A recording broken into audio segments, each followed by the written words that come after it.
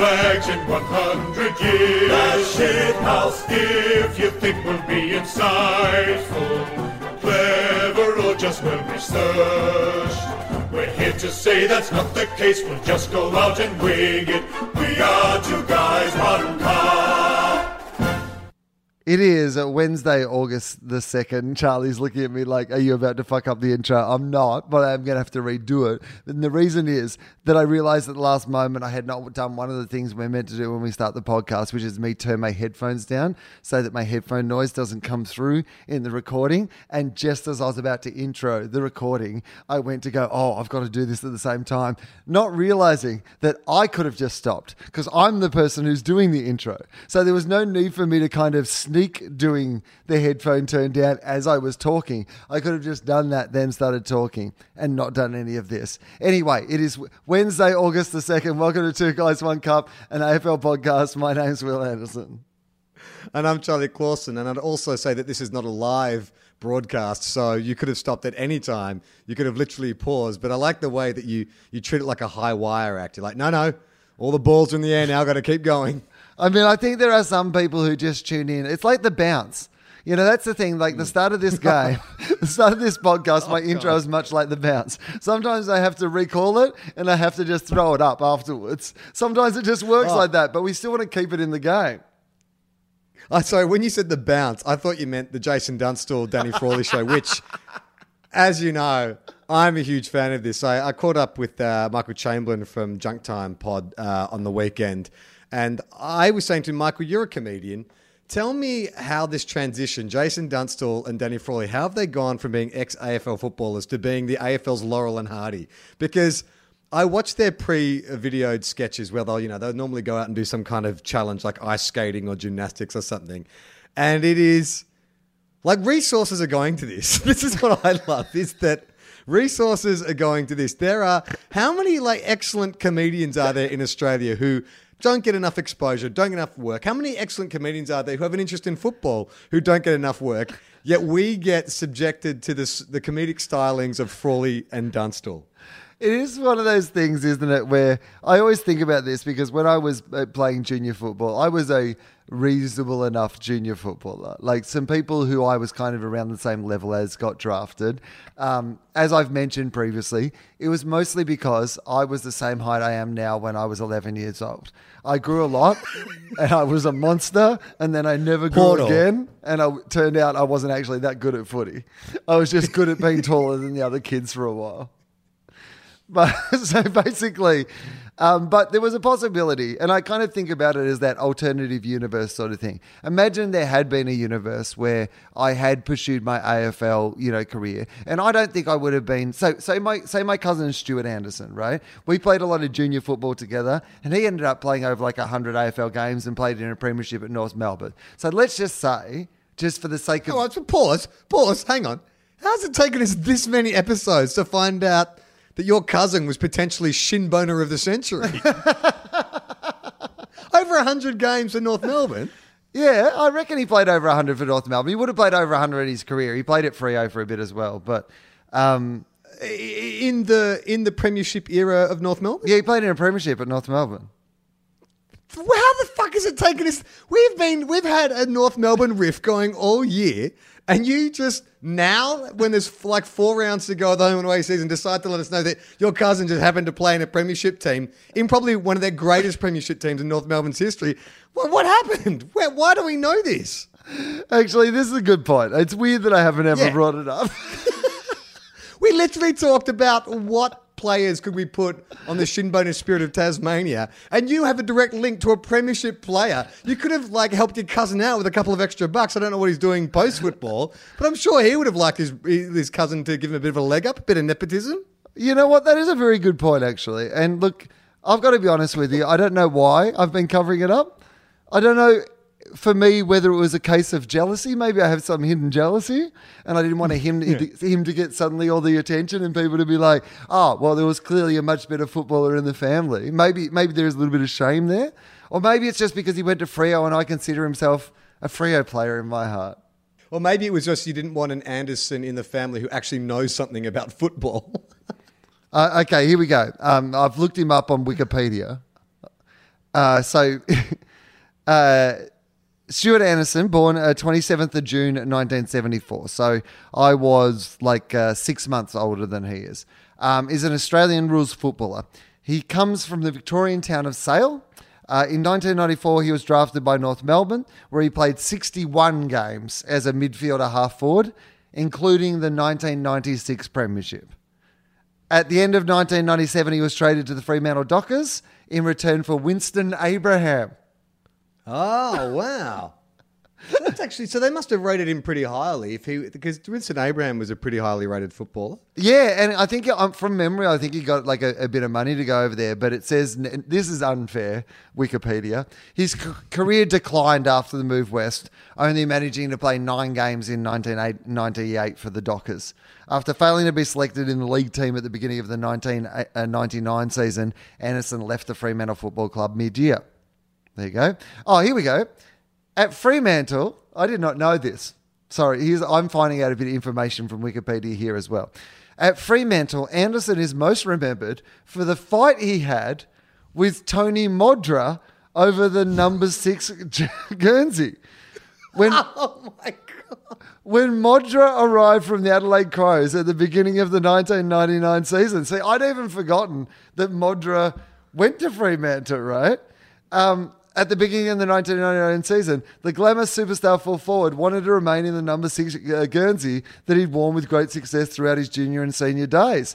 In the end, Modra gave Anderson... Oh, okay. All right.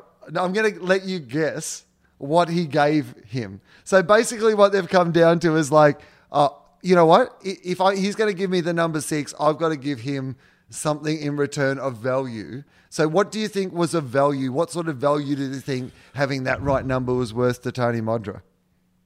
So is it, it's not just a different number in exchange. Is it like the locker room closest to the showers? Oh, no. The locker closer to the showers. Here's what I'll tell you. No? It's a dollar amount worth of something. Oh, shit. Okay. So he gave him like $1,000 worth of beer. Yeah, so that's a really good example, but that's not correct. But you've got the form of the game we're playing now. So get to the dollar amount and what it was. Well, I mean, knowing Tony Modra and knowing the kind of player that Tony Modra was, and from what I understand, you know, he was a country boy who had a pretty good time, didn't mind going to Freo because it meant he could just like surf and play footy and go out to the Perth nightclubs. Wasn't $1,000 worth of drink cards. Okay, firstly, you're giving Tony Modra too much credit, it turns out, for how much he was willing to spend for his number. Or maybe Stuart was a bit desperate for cash. I'm not really sure. But it was a lower dollar figure. Okay, so let's play a bit of Larry Emder, higher, lower. 500. Lower. 400. Lower. 300. Lower. 200. $200 worth of what? Would it be like a voucher for Rebel Sports, like socks or something like that? I'm going to give you that. It was $200 worth of clothing, apparently. What? This is in Wikipedia? It's in Wikipedia. I mean, sure, there was one paragraph about him playing in a premiership with one of the greatest teams to have ever taken to the field for North Melbourne, but there's 2 paragraphs about the backroom deal he did with Tony Modra for the number 6. Okay, well, so I guess this is my point. With absolutely no disrespect to Stuart's like fine career, like he was a really brilliant junior footballer. So imagine if this had been me. This is the scenario that it's turned out to be, right? Like, yeah. Say I managed to play as many games as Stuart played. So I played like 60 for a club, but I managed to be in a premiership for that club, and I maybe went and played for another team and played another 10 games, right? So that's the sort of level of player I am in the game. But I still wanted to be like in comedy. I wanted to do like basically, I wanted to be the Spud of that scenario and kind of parlay my football into comedy. Is that a big enough career for me to become the comedy football guy? 100%. 100%. Yeah? I think you'd only need to... Yeah, I think you'd... Simon O'Donnell played like 10 games of AFL, yet managed to... And had more games as a cricketer, but still managed to be a football identity. I mean, there's people who that would be more than enough. In fact, I think that's over 50 games is enough for you to walk between two worlds. You could be called upon for your insightful football commentary and your reflections on what it takes to win a flag, but also to make some gags about chicken, swallow and cocks whenever you're at a sportsman's event.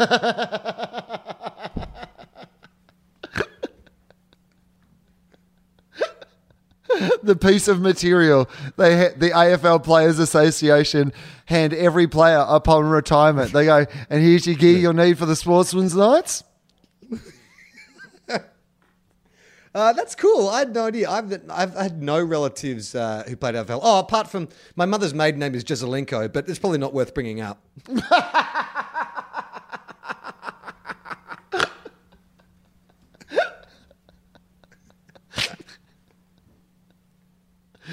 There has never been, and there probably never will be any Clawsons to play AFL. Well, can I ask you this, Charlie? Did you actually see any football on the weekend? Because last week we were a little... look, there was a little lambasting online about the fact that we hadn't seen any of the games of football. And, we talked about the fact that it'd be good to see, Josh Kennedy back soon when, he'd been back for 8 weeks and kicked 90 goals. I know. I got that message. He actually was one of the best on ground the game he didn't play in. He kicked 6 goals against Collingwood. We were like, oh, he didn't play. And here's the thing, Charlie. He's our favourite West Coast player. This is how little attention we're paying to West Coast. Like, we should be... here's the thing. What's going on at West Coast? Can we talk about West Coast just for a second? Because, Matt Priddis, he's suddenly, he's decided that he's retiring. And then Sam Mitchell, he's come out and he's retiring. And what's going on? What's going on at West Coast? Like, have they... Because they could still make the finals, but it feels like they're really... Like, they're already, moving on to next year. They're in flux. They remind me a little bit of... Remember Adelaide in the Neil Craig era, the Crowbots era? They were always thereabouts, but you never really got the sense that they were going to win a flag. And I kind of feel like that's where West Coast are. Like, you sort of see they've got enough talent, sheer talent, to be thereabouts, but there's something lacking, and I don't know what it is. I don't know if it's personnel, I don't know if it's coaching, but everyone feels a bit uninspired by the Eagles at the moment. Right, but here's the thing that I find just a bit weird is they can still make the finals this year. In fact, they'd still be a really good chance of making the finals this year. But it already feels like they're moving on to next year, with all the retirements and stuff like that. You know what it feels like? It feels like someone knows they're going to break up with their girlfriend, so they start going to the gym again, but before that relationship's ended, just to get back in fighting fit shape. By the time they have to be single and out there, they're like, oh well, I might as well use these next 4 or 6 weeks to, I'll get back on Tinder, I'll get some nice shots, I'll be ready. When this breaks up, I'll be ready. And the other partner's like, well, I thought we were going to try to work this out. Do you think Sam Mitchell would have done better to have waited till next week to announce the retirement, considering that this week was mainly about Rui? Yeah, I thought it was... the weird thing about the Sam Mitchell one was that I think last week when, it came out that there was going to be a West Coast player who was retiring, everybody thought it was Sam Mitchell. So they wrote all these articles about how Sam Mitchell was going to retire. And then it was Priddis. And then for a week... I just noticed there'd be these articles about going, Sam Mitchell, probably going to announce his retirement anytime now. So I feel like it had been in the works for a week and a half. Well, it's funny because all the journalists, it felt like, spent all their ink writing these, deservedly glowing retrospectives on Nick Riewoldt's career. So by the time they got to Sam Mitchell, they felt a bit more like, I don't know, sort of opinion pieces, more investigative, let's get to the heart of who Sam Mitchell is, this ruthless, cold-blooded. It's like, wow, did you use all your superlatives on Nick Riewoldt? Now you feel like you have to mine the darker side of football? It is interesting, people's reaction to... And look, I've certainly been one of those people as well, and I think a lot of football fans have had this relationship with Sam Mitchell, which has been... He was one of those players that was just really easy to hate. There was just something about him. And particularly because, Hodgie was there as well. You're like... Don't be more like Hodgie. Even the team, even when he got replaced as captain, the whole football community was like, yeah, we all agree with that. Yeah, you picked the better one now. And And I think it was mostly sort of unfair. Like, I know he kind of, 100%. on the field, he can, he plays it pretty hard and, pretty vicious, and he can be accused of dropping his knees into, people's legs and giving them a corky and stuff like that. Like he was the guy who, made the injection, remember he did the injection thing to the Essendon players. Like he's got a mean as fuck streak, Sam Mitchell, but he's also a brilliant footballer in the mold of Diesel Williams, one of those guys who, when he has the ball in his hand, and I was watching Bontempelli the other night, and it's that similar thing of going, the minute they get it, they just give it to someone who's in a much better position. They just make other players in the game look better. And you could see that's what Hawthorn missed the most when he was immediately gone, that they've readjusted to now. So it's funny though, apparently in the Western Australian, in the newspaper over there, literally one of the comments was, well, there's a reason the saber-toothed tiger is extinct, but cockroaches are still here. And that's what Sam Mitchell's like. And you're like, what?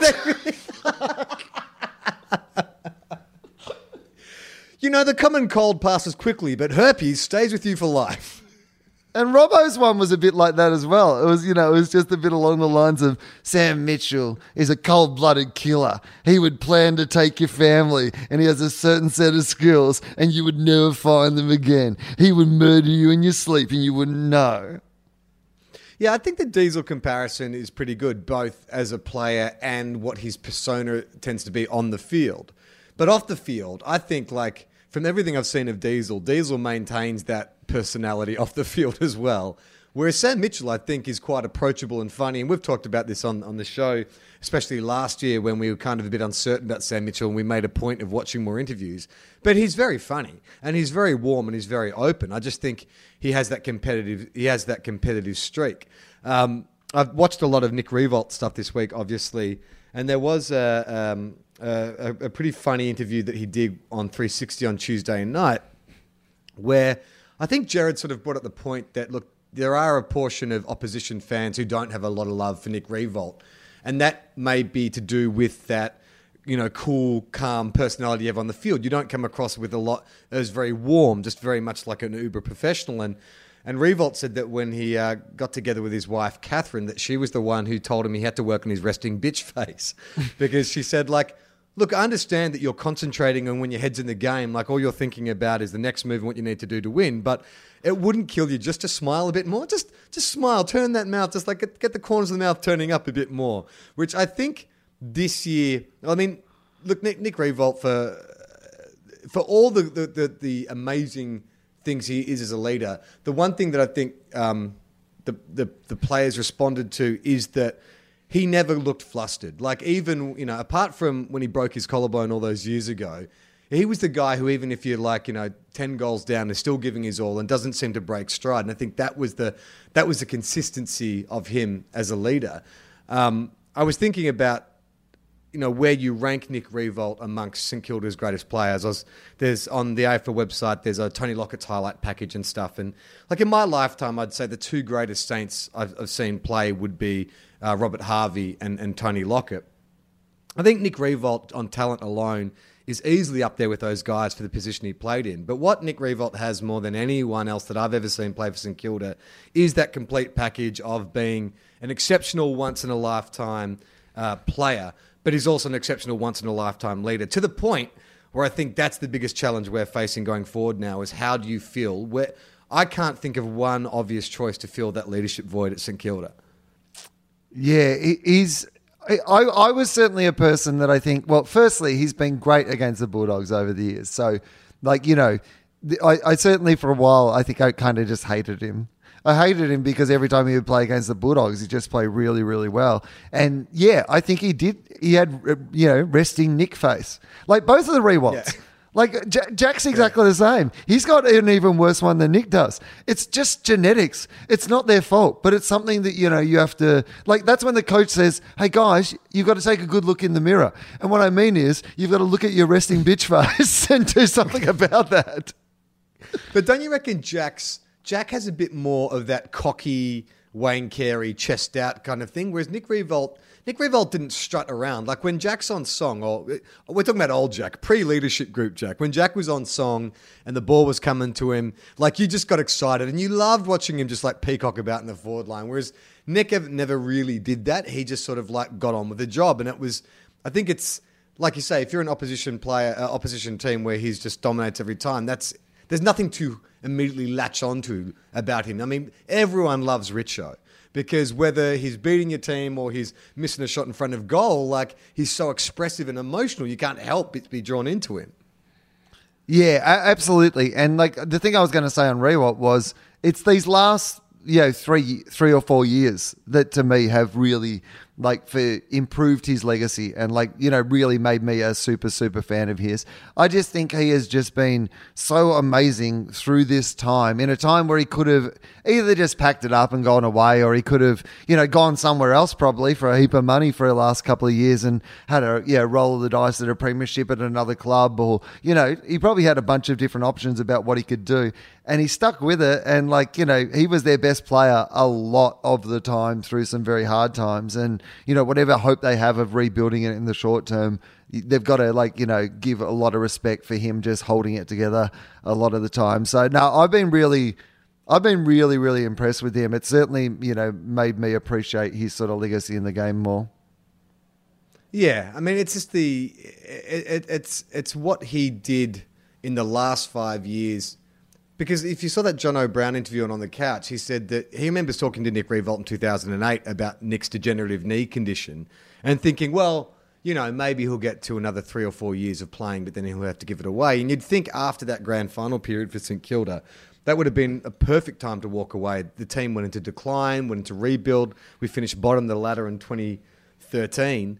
Like, he would have been forgiven. But then he had his best season ever in 2014. I think he was All-Australian, won a best and fairest. It's like, I mean, his record speaks for himself. He'll be dearly missed, but I'm just glad that he's gone out on his terms. It wasn't like a Chris Judd enforced retirement or something where he just couldn't get out of bed to play the game anymore. Like, I think he's really looking forward to those last 4 games. And I mean, I've given up the ghost for finals. Like, we can't make a mistake from now, and we need some things to go our way to make finals. But hearing him talk about it on 360, he's like, no, we're playing finals. Like, he was his head is in the game. And it's like, oh, God damn it, Nick. Like, even in your retirement, you're still leading this club.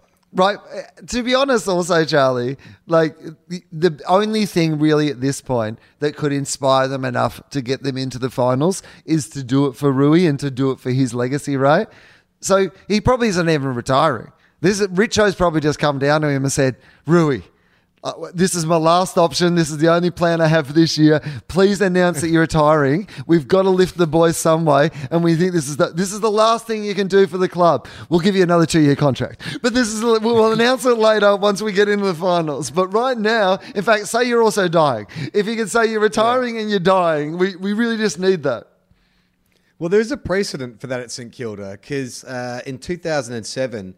Fraser Gehrig didn't announce his retirement, but it was kind of known amongst the players that he spoke to players before the last game of the 2007 season and said he was going to retire.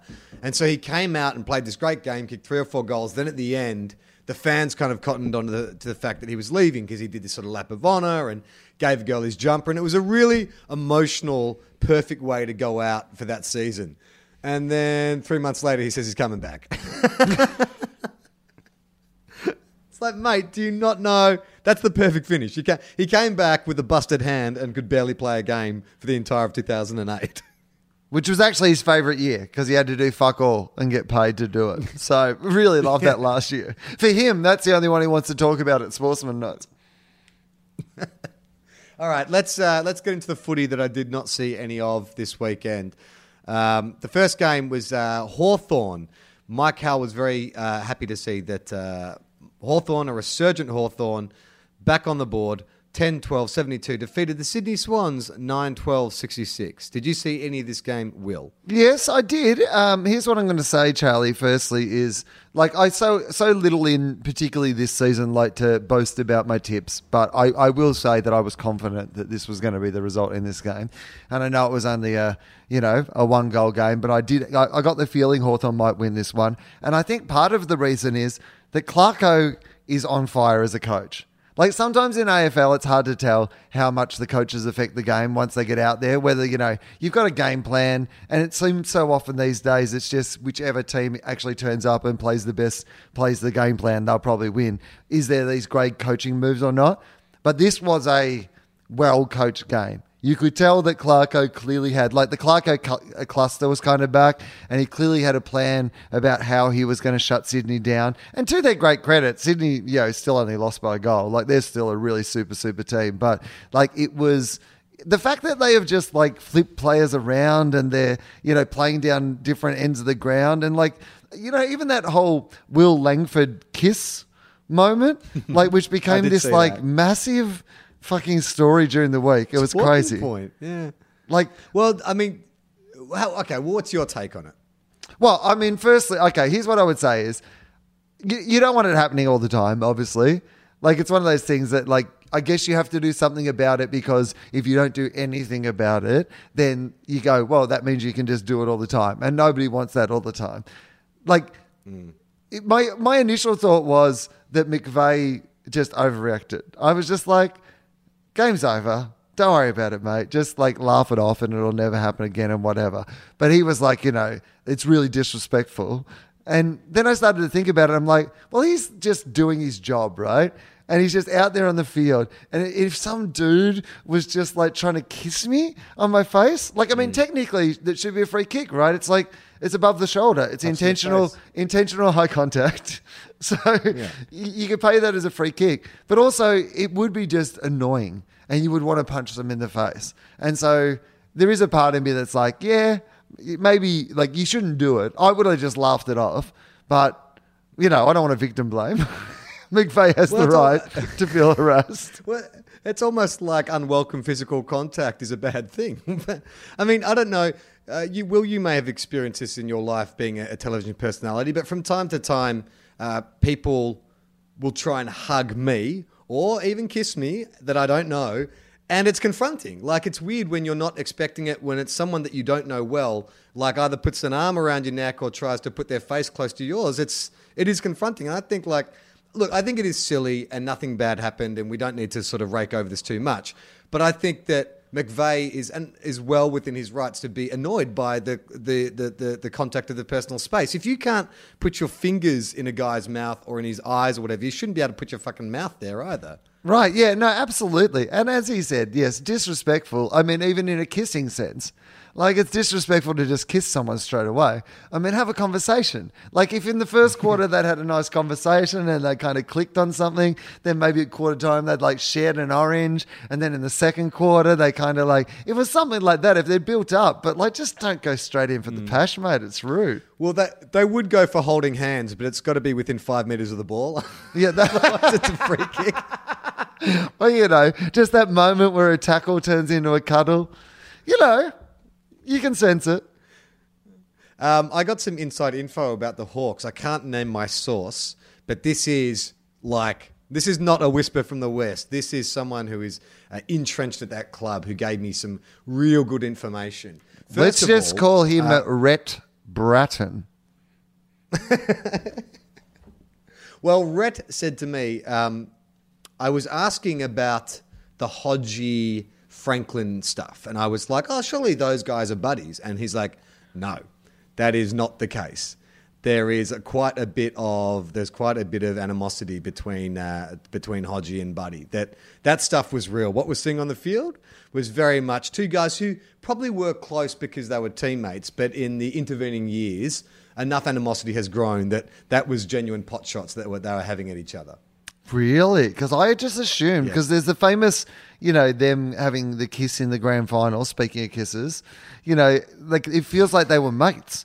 It felt like they were buddies, to excuse the pun. And so there's some, what is it about? Did you hear what it's about? What's it over? Didn't say it was about, but he seemed to reckon that Hodgie is much closer with Sam Mitchell, Ruffy, those guys, and that Buddy, especially now, is more of an outlier. Well, I mean, he does play for another club in a different state, and he did leave his club to go and play for that club. So I suppose that could, in some way, separate you from that club. It's not a bombshell. The second bombshell he dropped on me is I was Because I was at the start of the year, I was quizzing him about Jaeger O'Meara. He was the guy who gave me the info saying, look, Jaeger may only be 75%, but you'd gamble on a 75% Chris Judd than not.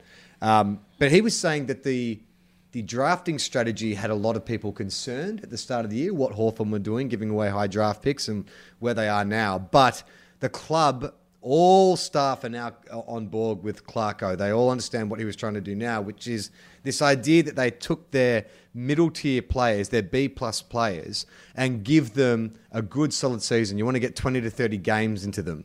And now they're going to have a Hodge retire and they can go after a free agent. But the other thing, the most interesting thing he said about this whole kind of, middle tier player investment is that there are about half that list are uncontracted. And he was really surprised. He went for coffee with one of the players after a game and talked about next year. And the guy said, I don't know next year. I haven't been drafted. And that was a deliberate missive from Clarko to say no contracts are on the table until we know where we're at the end of the year. So it's the Hunger Games down at Glen Ferry. These players, these middle-tier players, are all playing for their lives. Clarko's just going to do one of those ones where they're just like, Break a pool cue? Yeah, exactly. Joker style, just in the games room at Glen Ferry, just breaks a pool cue, throws it down in front of a group of middle-tier players. All right. Who wants to stay at the club?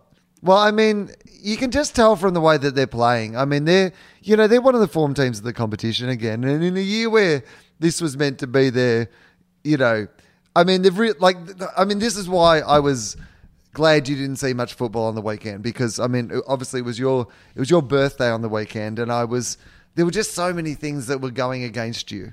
Like, the fact obviously that, this week you've learnt that Rui, the greatest player of your era for your club, is, retiring from the game. But over the weekend, obviously, the result of your game, how the result came about in your game, like... I don't know what you're talking about, Will. Well, this is my point. It's nice to keep these things from you. I think this is just like a time where maybe... and the Hawthorn thing, that was the thing that I was most worried about. I was like, oh, fuck, even your draft picked.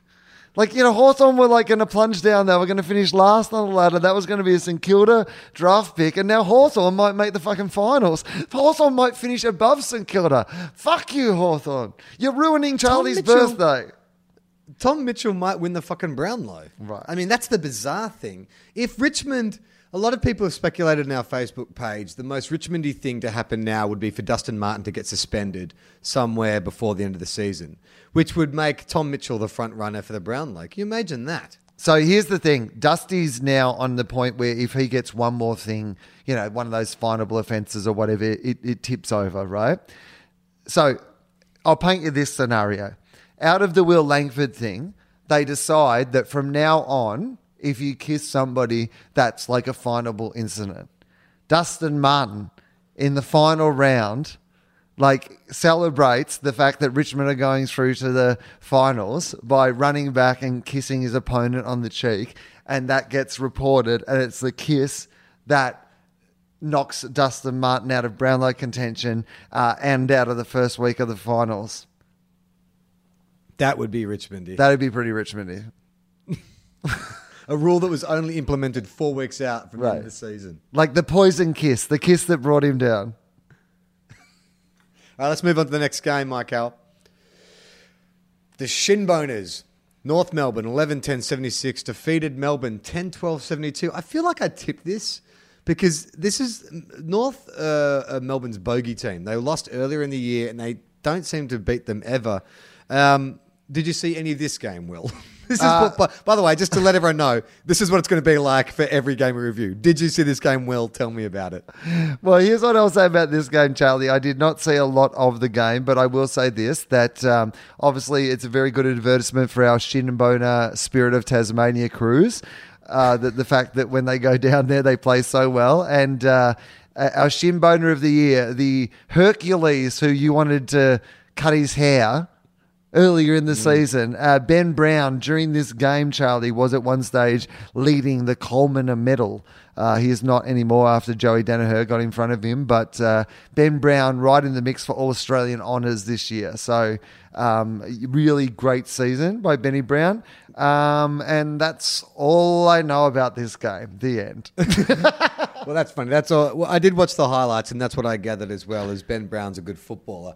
I take it back. I know at the start of the season I was a little conservative about the haircuts, but since I've cognitively reframed how I see Ben Brown, because now I just see him as like the lead in Godspell. Like if he got out of a combi van, like wearing overalls and no shirt, maybe he's wearing overalls, no shirt, and two different coloured Converse, and then he starts breaking into prepare ye. I'm like, okay, I get it.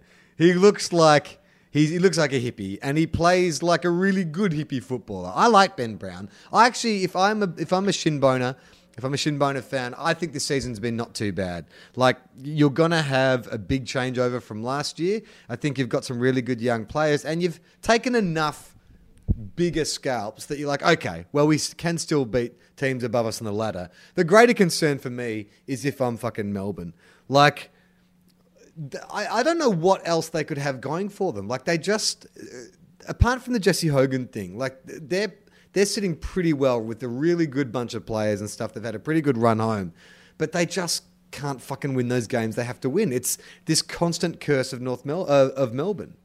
Yeah, and I don't know why, but I think I don't know why. Like, sometimes football's so fucking weird like this, but I've just gone off Melbourne a bit in the last few weeks. Like, I was so into them a few weeks ago. I was all up in Melbourne. I was like, yeah, Melbourne. This season could be all about Melbourne. And it's like when you're watching Game of Thrones and then suddenly you're just not really interested in one of the storylines. You're like, oh yeah, all the fun's come out of this one since whatever happened. And like, I feel like a bit like that at Melbourne. I felt like I was right involved in the Melbourne storyline early in the season, and they've gone off the boil a bit, and my interest in Melbourne has gone out the window a bit. In fact, no, you know what I think it is? I think it's because Melbourne's one of the teams I need to see fail for the Bulldogs to make the finals. And I think I'm letting that cloud my judgment when it comes to Melbourne. I revelled in them losing this game on the weekend. When I saw this result, I was like, fucking yes. Good on you, North Melbourne. That is a great result for the Bulldogs to sneak into the finals. Yeah, Melbourne, thanks for being shit again. This is brilliant. Good news, doggies. Do you think they, by being forced to rein in their ratbag behaviour, the Instagram posts and the online bullying and stuff, that maybe they've curbed, some good ones curbed their game style? Imagine if it turned out that was the case. So that's the storyline, right? So next week they have another game and they're terrible again. And then so with 2 rounds to go, they have to unleash them online. They have to say, this week, boys, all bets are off. If you want to have an argument with someone in the crowd, you have an argument with someone in the crowd. If you want to send taunts to people on Instagram, we'll show you how to use Snapchat. You can get your cock out. It's fine. We don't care. We need to do it, guys, to make the finals. Yeah, for the finals, we've opened up a subreddit, which is just so the players can abuse opposition fans and other players. Yeah, in the bye weekend coming into the finals, they get someone to explain to them how to use the dark web. All right, let's move on to the next game. GWS Giants 13-20-98 defeated Freo expectedly 13-8-86. So Freo put up a pretty good fight in the end, I'm assuming, or was this junk time goals? No. In fact, the opposite. I was watching this game, just the scores of this game during the day because I was in Canada, but I was checking in during the day. And I will say this, is that I thought Freo were going to win this all day. I thought GWS were going to drop this game. And again, I was going to be very joyful about that. I was really, even though I didn't tip it in my tips, I was like, I'm now just barracking for the Bulldogs. So I'm now just barracking for teams to fall over in front of us as much as possible now. But GWS got there in the end. And, that's a good win for them, I think. Like, they've Cameron's, though, out for 3 or 4 weeks. They're still looking a bit wobbly. That's the thing I was going to say, is they look a bit wobbly. Like, I don't think they look as solid as an Adelaide or even a Geelong at this stage. There's something about them that feels like, obviously when they're on, but if you can get them on a bad day, then everybody's a chance, especially anyone in the top 8 this year. Yeah, I absolutely agree with that. That's the good thing about GWS. Even if they went on to win the premiership from here, because, I think any team in that sort of top 6 to 8, you could see string together 3 or 4 games in a way that they could have a run at the premiership at the moment. And it wouldn't surprise you if GWS pull it all together and manage to do that. But at the moment, the nice thing is that you feel like you could beat GWS on your day. Did you see the vision of Heath Shaw having a chat with that dude after the siren, his own teammate, telling him off for not passing the ball to him just before the siren went? Yeah, but I reckon that's the conversation that Heath Shaw has inside his head anytime anyone doesn't give him the ball. Yeah, it's funny, isn't it? He hasn't really... often when a player switches clubs in the circumstances in which he did, you see a level of maturity, they take on the leadership position. But GWS... players just seem to keep being the same guys they were, like Stevie Johnson and Heath Shaw. I get the feeling that while everyone was sending Nick Riewoldt platitudes this week for an excellent career, I get the feeling Heath Shaw probably sent him a vision of that smother from 2010. Well, maybe that's GWS's offer to the older players. That's how they're so attractive to older players, because they're just you don't have to change. Here's the good news. A lot of clubs would want you to change, but we invite in your bad habits. We want you to be exactly how you always were. Well, do you remember that was Sydney's whole kind of modus operandi was, we take damaged players, we take Barry Hall, we take Plugger, we take players from other clubs who have got behavioural issues and we turn them into super disciplined footballers. It's the blood discipline factory. GWS need to define themselves differently from the Swans. I like this. They're like, nah, mate. We'll take your rat bags and we'll fucking supercharge them. You know what? Send Thomas Bugg back to us. We'll turn that guy into a complete asshole by the end of the year. Yeah, basically GWS, whatever you're famous for, you can just do that. So if you're Stevie J, famous for not giving off handballs and trying to kick miracle goals from the boundary, just do that, mate. Hey, if you're Brett Deledio and if you're famous for just being injured all the time, just be injured all the time, mate. It's fine. Whatever you want to do. We're GWS. Be yourself, man. Did you read that interview with Brett Deledio this week where he talked about his emotional return? And it's mate, the only emotion I've been feeling is fucking boredom. I don't know. Is that an emotion? Who cares? Who cares? Do you care enough? Do you think Brett Deledio is the fucking key to GWS's premiership chances? Nah, it's fucking Brett Deledio feels to me like Jay Leno bought, Jay Leno's got 100 cars. It feels to me like Jay Leno just bought a nice, refitted Mustang. It's a beautiful car, and it looks good on the road and whatever, but it's not the best thing he's got in his garage by a mile. No, and I didn't I never got the sense that when they did that trade that Lids was the missing piece of the puzzle. I just thought, well, if you're going to get a mature age player, then, you're going to get him. But I sort of put him in that Daniel Wells category, which is he's nice to have, but you're not relying on him. Yeah, although having seen Wells, and we'll get to that, but having seen Wells play so well again for Collingwood, you do actually think, you know what? It'd be great if you did this all the time. If he was playing all the time, I think we actually would be a heaps better team. All right, let's move on to the next game. Okay, now this is a game I've heard a lot about since I didn't watch it live, but Port Adelaide 9-9-63 defeated the Saints 8-13-61. Now, I have watched the highlights of this in the wash-up. My birthday party was on Saturday. My entire family flew in from all over Australia, which was amazing. But all my family are diehard Saints supporters. So I had to put a blanket ban on them talking football, showing me the AFL app, checking the scores. They could check the scores. They just couldn't come tell me, and I'm glad I did. I did see a little bit. I did get a little bit of a look in around about the first quarter, and I saw we were a couple of goals down, and I was like, okay, that's probably how this game's going to go. We'll probably stay in touch, and then we'll lose. But then watching the highlights is so heartbreaking because in the final 2 minutes, when Membry kicks that goal to put us 10 points up with 2 minutes to go, the commentators say something along the lines of St Kilda kicked themselves into the finals race. Oh, no. Well, I guess that's the thing, Charlie. If you had been getting updates on the game, you wouldn't have actually been in a bad mood. You would have been in a really good mood. In fact, with 30 seconds to go, you would have been in a really great mood. And then you would have got to experience what it's like to barrack for Richmond.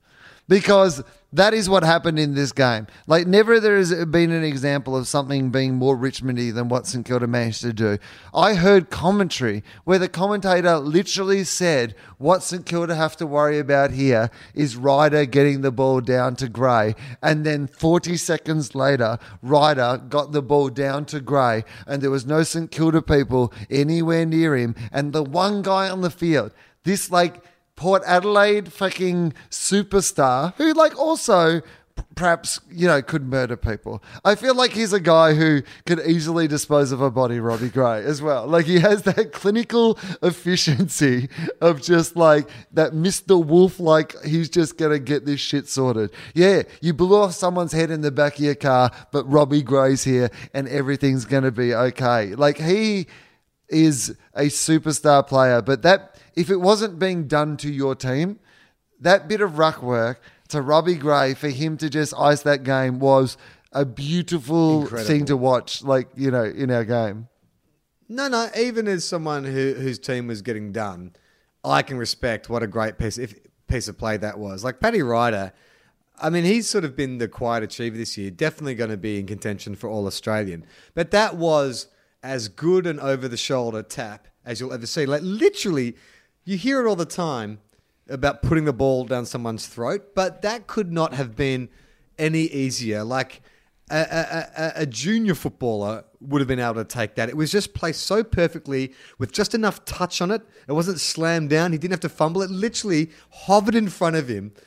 Like, all he had to do was just take it out of the air. The thing that I thought was most impressive, though, was, from my understanding, it was a pretty wet night, and a lot of players have been missing goals and sliding over players. Robbie Gray, to slot that on the run from 50 with the pressure that was on him, like, that's incredible. That is a superstar bit of play. Well, Charlie, the thing is, ordinarily in that moment, what you have to deal with is the enormous roar of the crowd, but he didn't have to because the crowd had left. It's one of my favourite things about this game is the fact that apparently half of the Port Adelaide fans were already halfway across the footbridge. Like, people were running back towards the ground. Like, people were gone. This game was over. Yeah, and it's one of those games too where when you look at our run home, this one was the hardest of the ones we had to get. So if we had got that, it puts us in a better position where we still could maybe drop another game in the last 4. But now it's just, we have to win 4 games. We have to win them pretty well, and we have to rely on a bunch of other teams falling over. I mean, to be honest, I feel like I've put the cue in the rack. I just don't feel... I feel like even if we made the finals, what are we going to do? I don't feel like we're one of those bottom half of the 8 teams that could fucking get on a run and fly up to a grand final. I think the Bulldogs could do it. I think the Demons could do it. I think, Port could do it. I just sort of feel like this is not our year. And I sort of said that last week. I knew something was up with Revolt because they've just been trialling all these young key forwards, and you don't put, in my opinion, if you are serious about playing finals, you don't start debuting guys in round 17 and 18. Right. You know what I mean? Like, I think that Richo is a pragmatist enough to go, look, we're going to give it a good shot, but we also have to think about next year. You know what he's doing? He's being a bit Adam Simpson-like. I think he's already thinking about next year. Well, that's the other thing. A lot of people don't know, but that's Richo's third P, pragmatism. Moving on to the next game, because that's all we have to talk about with Port and St Kilda. The Tigers, 14-14-98, in what was potentially a danger game, knowing who Richmond are, defeated the Suns 10-5-65. Well, the problem with this game, for Gold Coast was that Gary Ablett wasn't playing. And they only ever win if Gary Ablett plays. So that's pretty much all you need to know about the Gold Coast at the moment, right? I didn't see this game...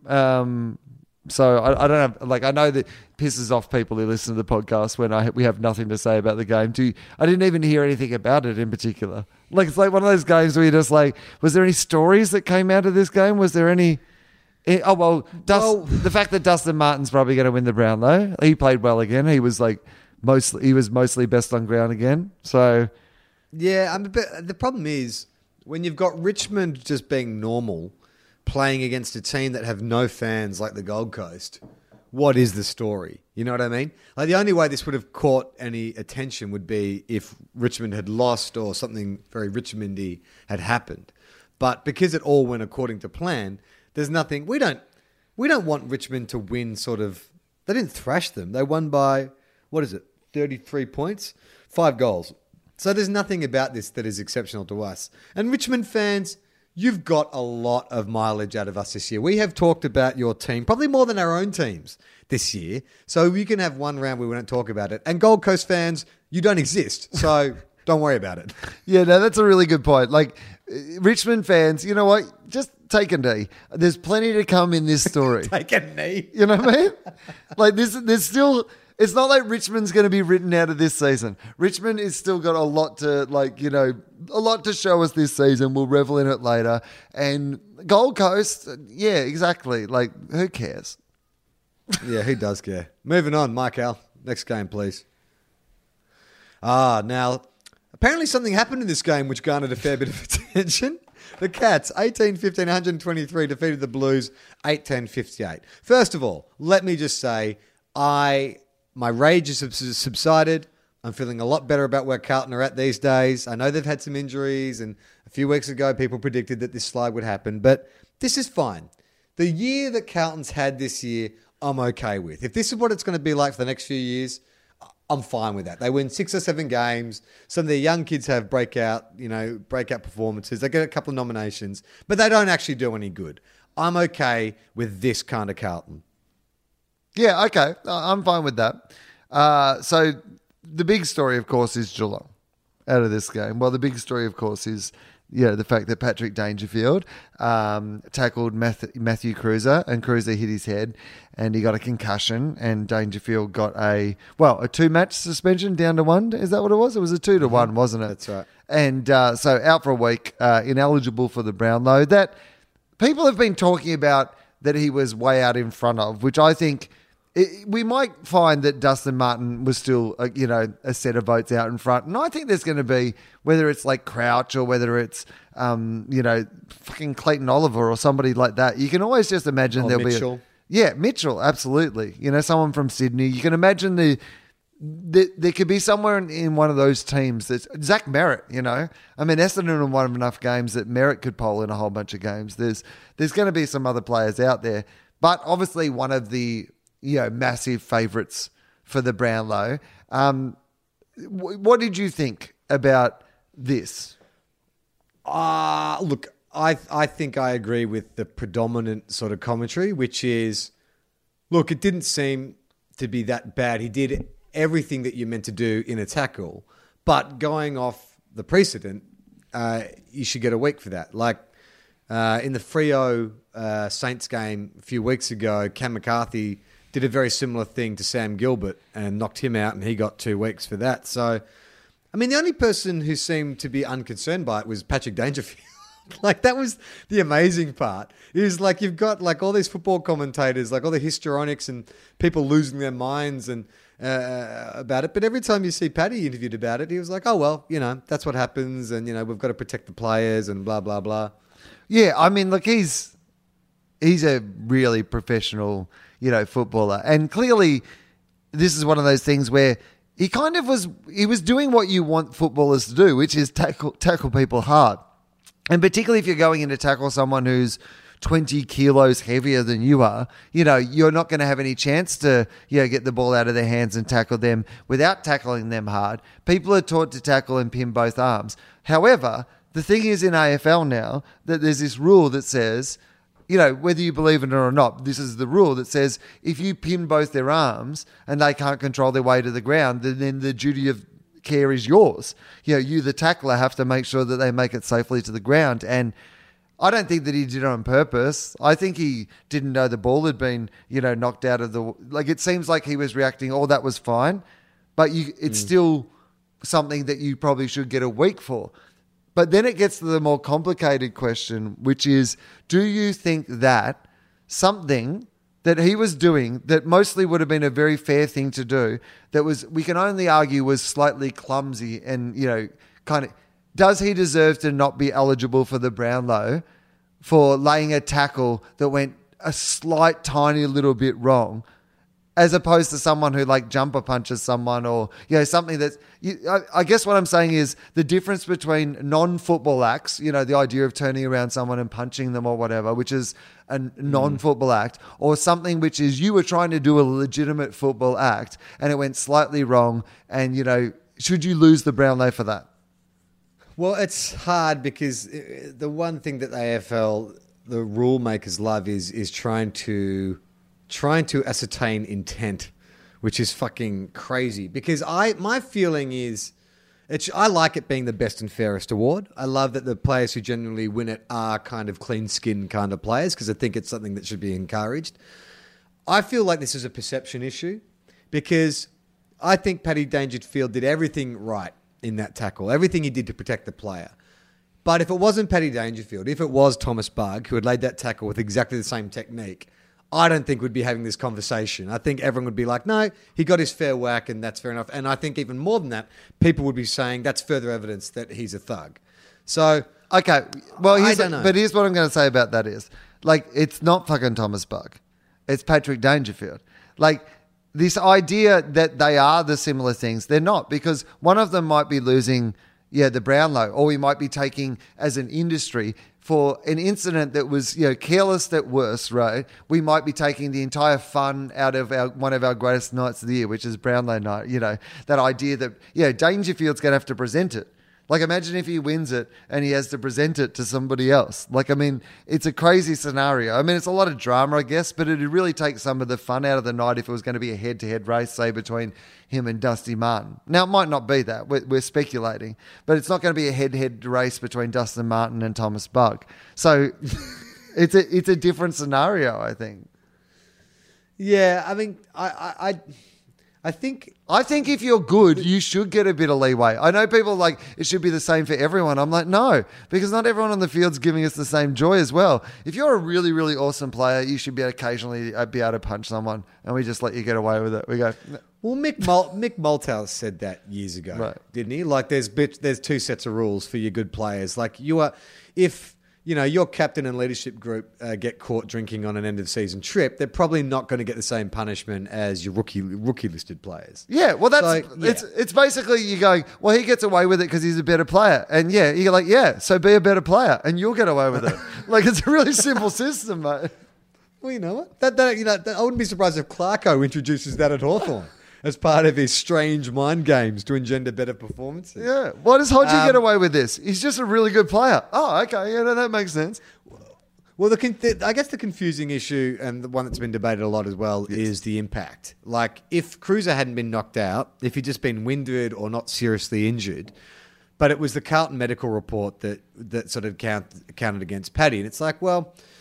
That's fairly subjective again, isn't it? Because if Shane Mumford lays a tackle as opposed to fucking Caleb Daniel lays a tackle, then you're going to get two different results. And both players are going in with the same intent, which is to, stop the player, release the ball, drive them into the ground.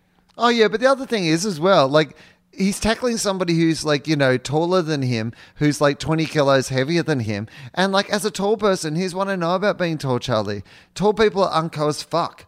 Like, if he tackled somebody who was, like, not as tall and not as unco, maybe they wouldn't have bounced off their shoulder and their head into the ground. You know what I mean? It's not his fault that he tackled a big unco. He shouldn't lose the Brownlow because he fucking ran into a big unco.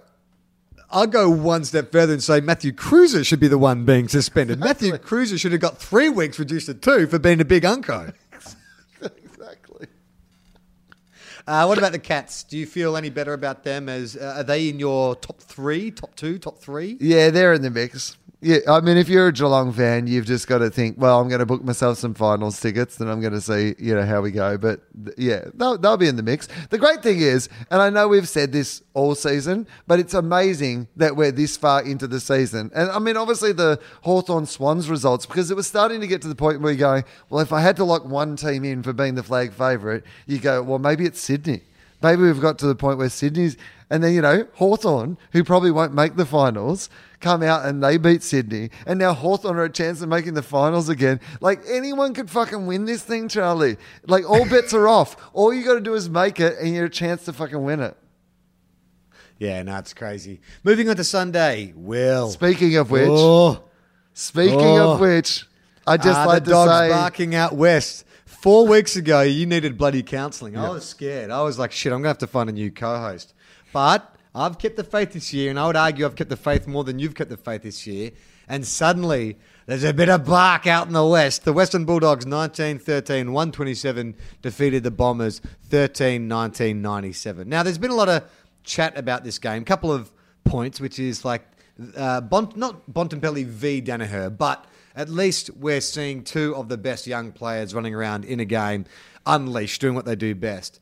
But secondly, did the Bombers not play a game, or did they play into the Bulldogs' hand? They tried that run and gun game against probably one of the league's best teams.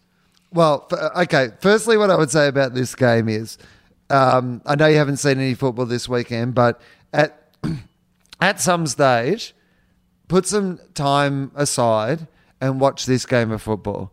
Like, the first quarter of this game is the best, most exciting quarter of football that I've ever seen in my entire life. The speed that it was played at, there was like, I think 1 stoppage or 2 stoppages in the entire quarter. It was played almost entirely in the middle of the ground, and it was just one team to another, turning, like, running the ball from end to end, like Danaher marking down forward, the Bulldogs kicking goals. But the way it was played, like, I was like, if AFLX is like faster than this, literally players will catch on fire. There were players who just like explode playing the game. It was so fast and it was so amazing. And Jared Healy would have been leaving a wet patch on his seat in the commentary box, because he was actually talking about the fact, and I agree with him, it felt like you were watching what the next evolution of football might be. Like, the Hawthorn Swans game was like, there was a lot of stoppages, there was a lot of shutting it down.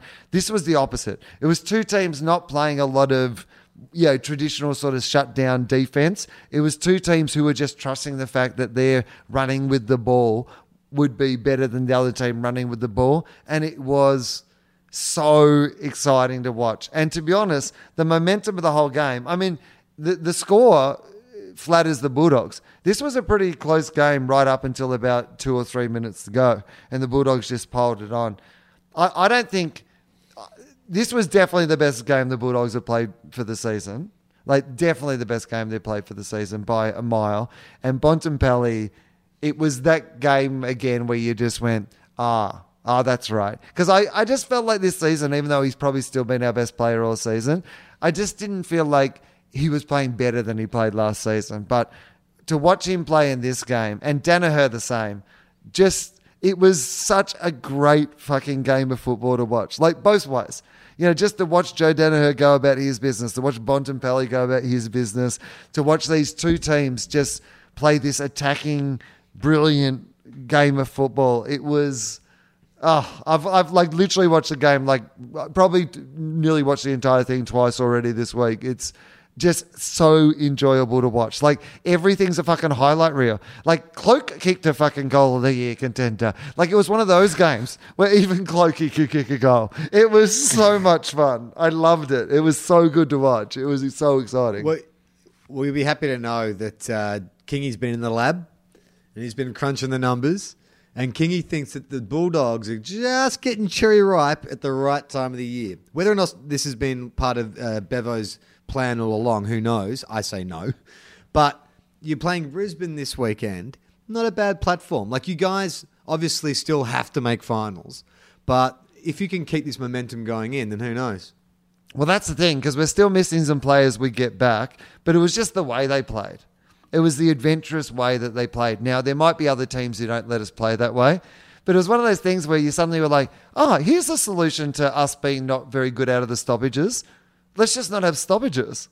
It was one of those things where you're suddenly like, they just ran so fast, and Joe Hannison was like, they played him down forward. He played forward early and then back, but they didn't tag him as hard, and I think he kicked 4 goals. He kicked like 3 of these just beautiful outside 50, because you forget he's just such a beautiful straight running kick.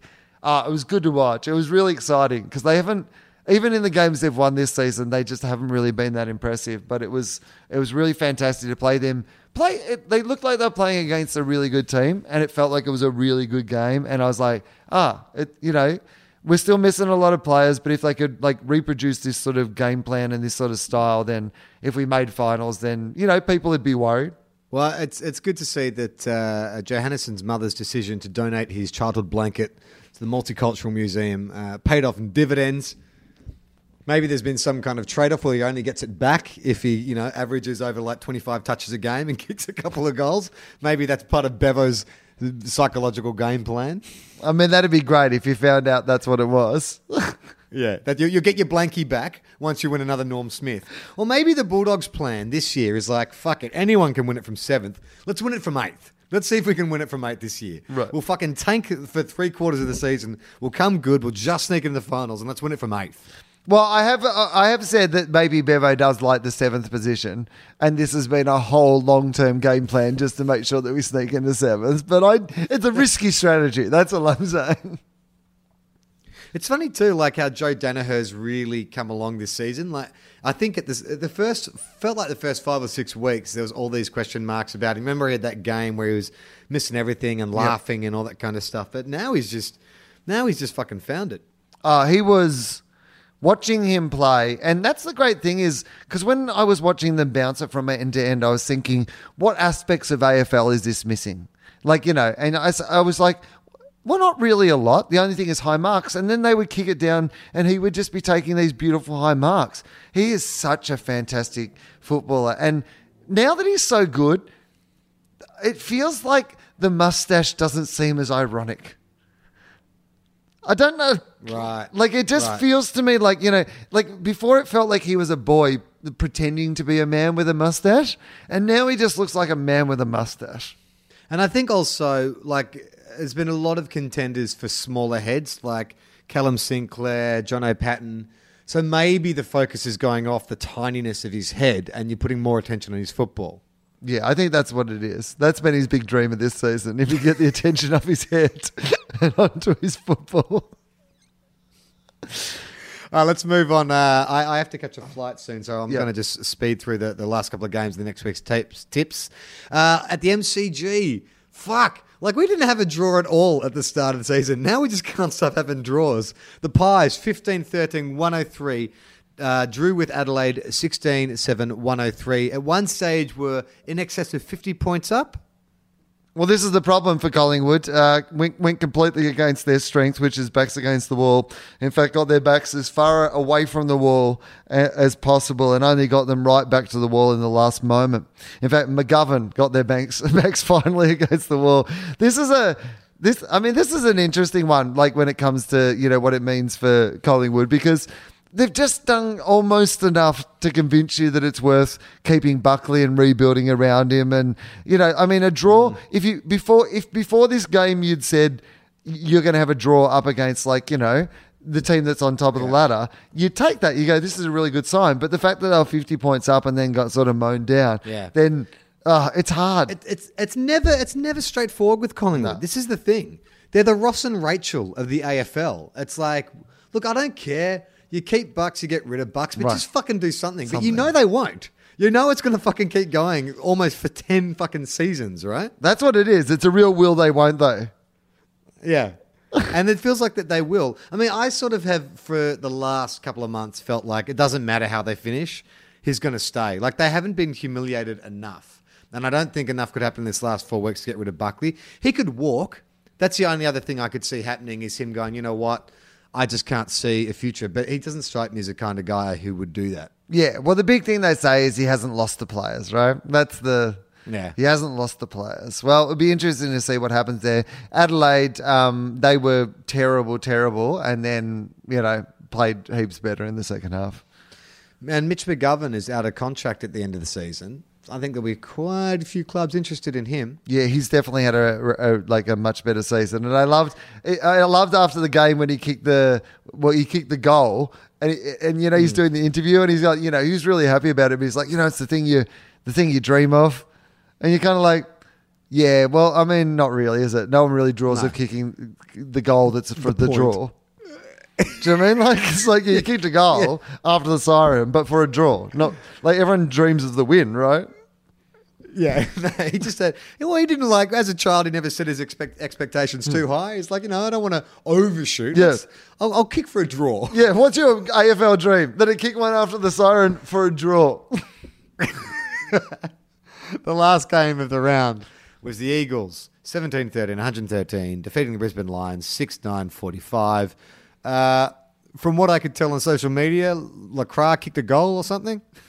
Yes, and that he certainly is referred to by other people as the Frenchman, which is good to hear. Yeah.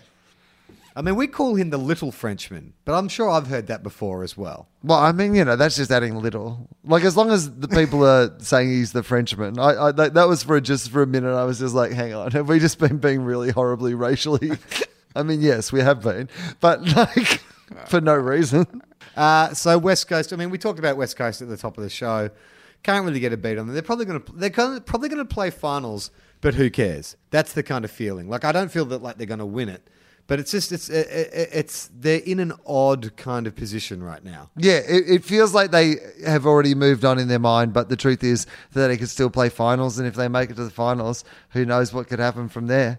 Imagine if West Coast win the flag this year, which could fucking happen in this season. I mean, I'll be eating my words. I mean, Lacroix will be eating a croissant probably somewhere, but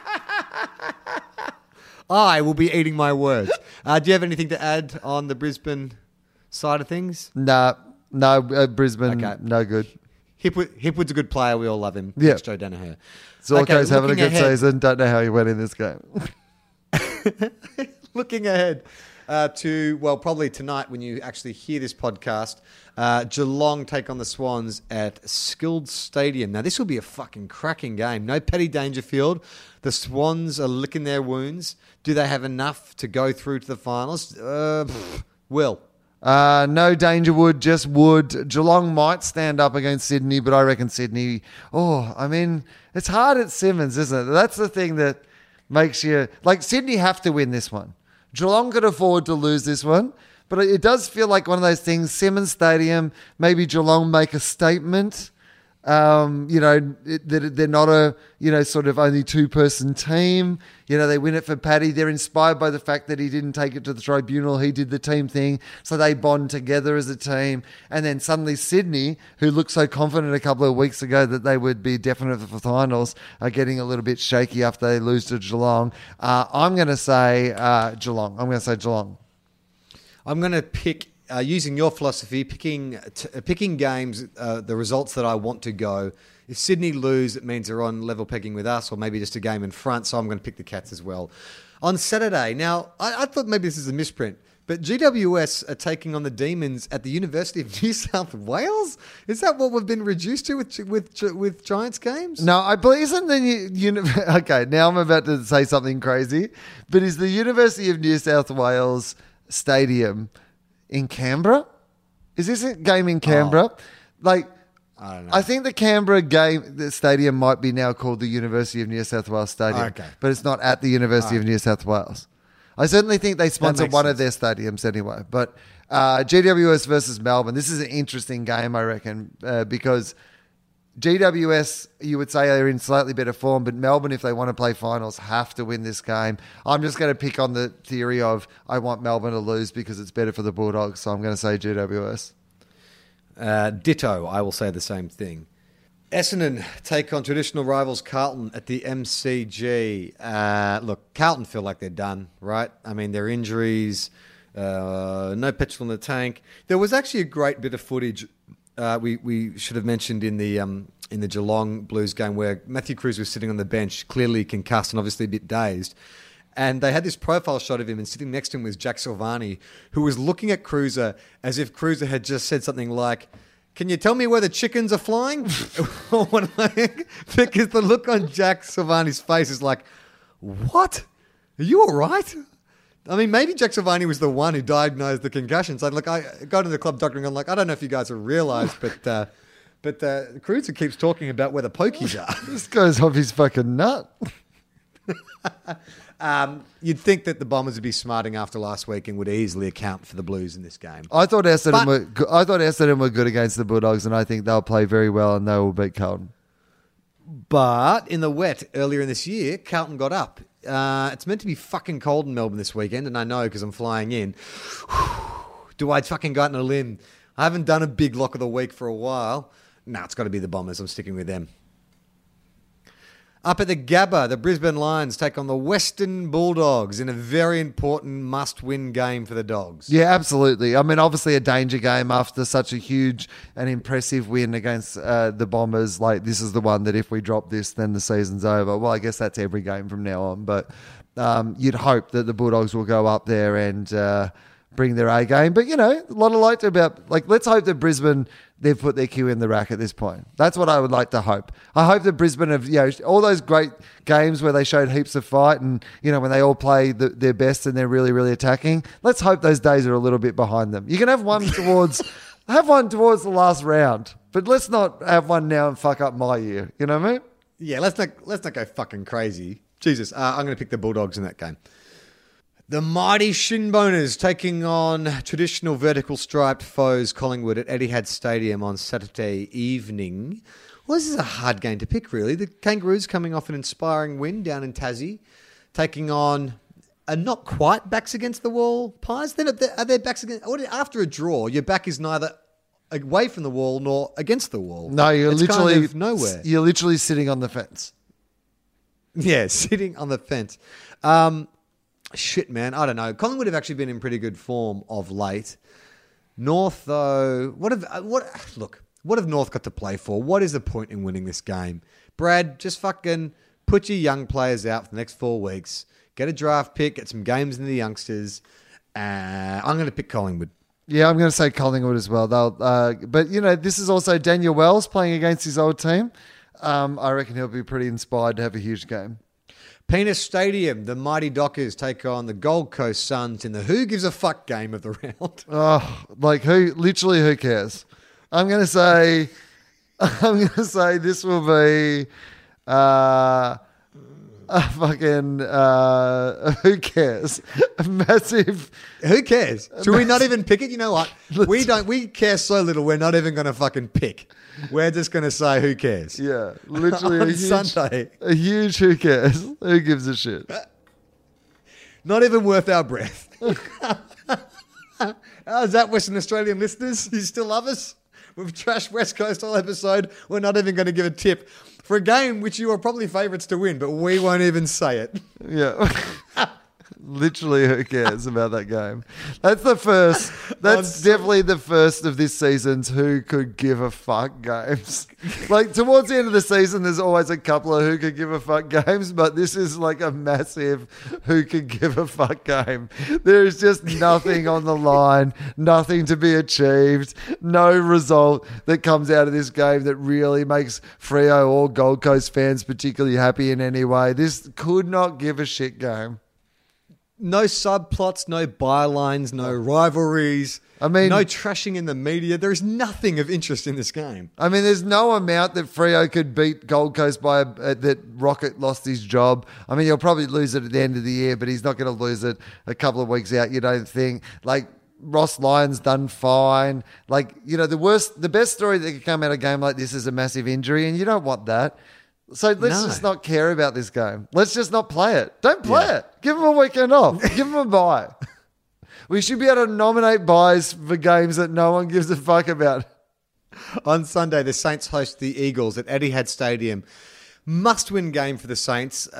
Eagles don't have to win, but they should. But yeah, look, after Revolt's announcement, knowing that we can't fucking miss a beat for the next 4 weeks, we have to win this game. I'm going to pick the Saints. Do you think that the spiritual connection that Nick Riewoldt, obviously has for the St Kilda Saints, obviously you've got the Pritis Sam Mitchell connection at the West Coast Eagles. Obviously Sam Mitchell, one of their most beloved players at West Club Coast. Legends. Do you think that West Coast will lift? Obviously for the Sam Mitchell news. I don't know. Traditionally, St Kilda, we have not done well in milestone games, like for any of our past legends. So I don't know if that will be any extra motivation. I mean, I don't even know if Nick Riewoldt in line to play. I did get a text from our mate Amit giving me the rundown of Nick's farewell tour, so I could at least make it down for his last home game and then the last game in Richmond. So I don't know. I think the important thing for St Kilda, the young players now is to show, look, Montagna might be gone at the end of the year. Gilbert's out for the rest of the year. Nick Riewoldt is retiring. They need to stand up and show that this club is going places. And that should have begun on Saturday with an inspiring away from home win. Slight bit of mistake there in the last 2 minutes. Let's see if we can restart it again on Sunday. I think that there's a little life left in St Kilda yet, just for the... I'm not sure St Kilda are going to make the finals, but I think there's at least a little bit more life left in them, and I reckon they're going to live for Rui this weekend. Plus, it's in Victoria, so that's as good a reason not to pick West Coast as anything. So I'm going to say St Kilda as well. Over at the MCG, probably second only to the Sydney Cats game will be the game of the round, which will be the mighty Tigers taking on Hawthorn at the MCG. This will be a cracking, loud, boisterous game. This would be a good game to go to. If I had a friend who was out of town, had never been to the AFL before, this would be the game that I'd take them to. Yeah, absolutely. And hard to pick a winner because, Richmond should win this, but in the form that Hawthorn are in at the moment, I reckon Hawthorn would fancy themselves to beat Richmond. I reckon there'd just be a bit of Hawthorn that goes, our experience and our sort of, the fact that we've been here, done that, they'd fancy themselves up against, this new team in town. I'm going to pick the Tigers, and that's my lock of the week. I think that teams are, it's one of those ones where it's like, it's hard. I think there's just there's a storyline left in this season of Hawthorn. You know what? I'm just gonna roll the dice, and I'm gonna say, this is a hard game to pick. I'm gonna say Richmond. I think Richmond will win this. Yeah, they should. And the last game is, of course, the showdown, Adelaide taking on Port Adelaide. The great thing about this is it's very likely we will see this game again in 4 weeks' time. Adelaide coming off a get-out-of-jail... both of them actually coming out of get-out-of-jail wins. If you had to split them, you'd say Adelaide had to travel, but Adelaide probably played better in the end. I don't know. I'm going to say Port, just because I feel like I should pick a roughie. Okay, for the sake of the argument, I'll say Adelaide. But yes, like you said, it's one of those games that we may see, a showdown like this in the finals, and it'll be exciting this game will then, we'll look back on it through different eyes, but who knows? Anyway, you have to go, Charlie. So let's finish this up. This podcast is called Two Guys, One Cup. It's an AFL podcast. We have another podcast called TOFOP, which is doing some shows at the Sydney Opera House, and we are doing a little GoFundMe, which you can find on our Facebook page to see if our producer, Mike Hall, can fly over to see the shows at the Sydney Opera House. If you listen to our other podcast, TOFOP, you can find out all the details about that. But it's a GoFundMe page. And look, we know Hawthorn supporters have had a lot lately, a lot to be excited about. But Mike Howell is only a recent Hawthorn supporter, so don't hold that against him. He's a lovely guy. He's the reason why this show continues to happen every week, even though we don't actually watch any football every now and then. And we're never in even the same countries. So if you could go to gofundme.com/TOFOP-Mike Hal, MICHAL, and just throw in whatever you can afford, that would make a young boy's dreams come true. You can check out our website, tofop.com, for this and other fantastic podcasts, wherever we're online on Facebook and Twitter. Will, do you have any live shows to promote? We'll just mention that so the TOFOP's live at the Sydney Opera House, so they're selling pretty quick. So if you want to come and see our other podcast live, and yes, there's going to be something we do with the guys from the Junk Time AFL podcast grand final weekend, which we'll give you more details about when we know those details. Yeah, okay. So I say play on Not 15. Well, we are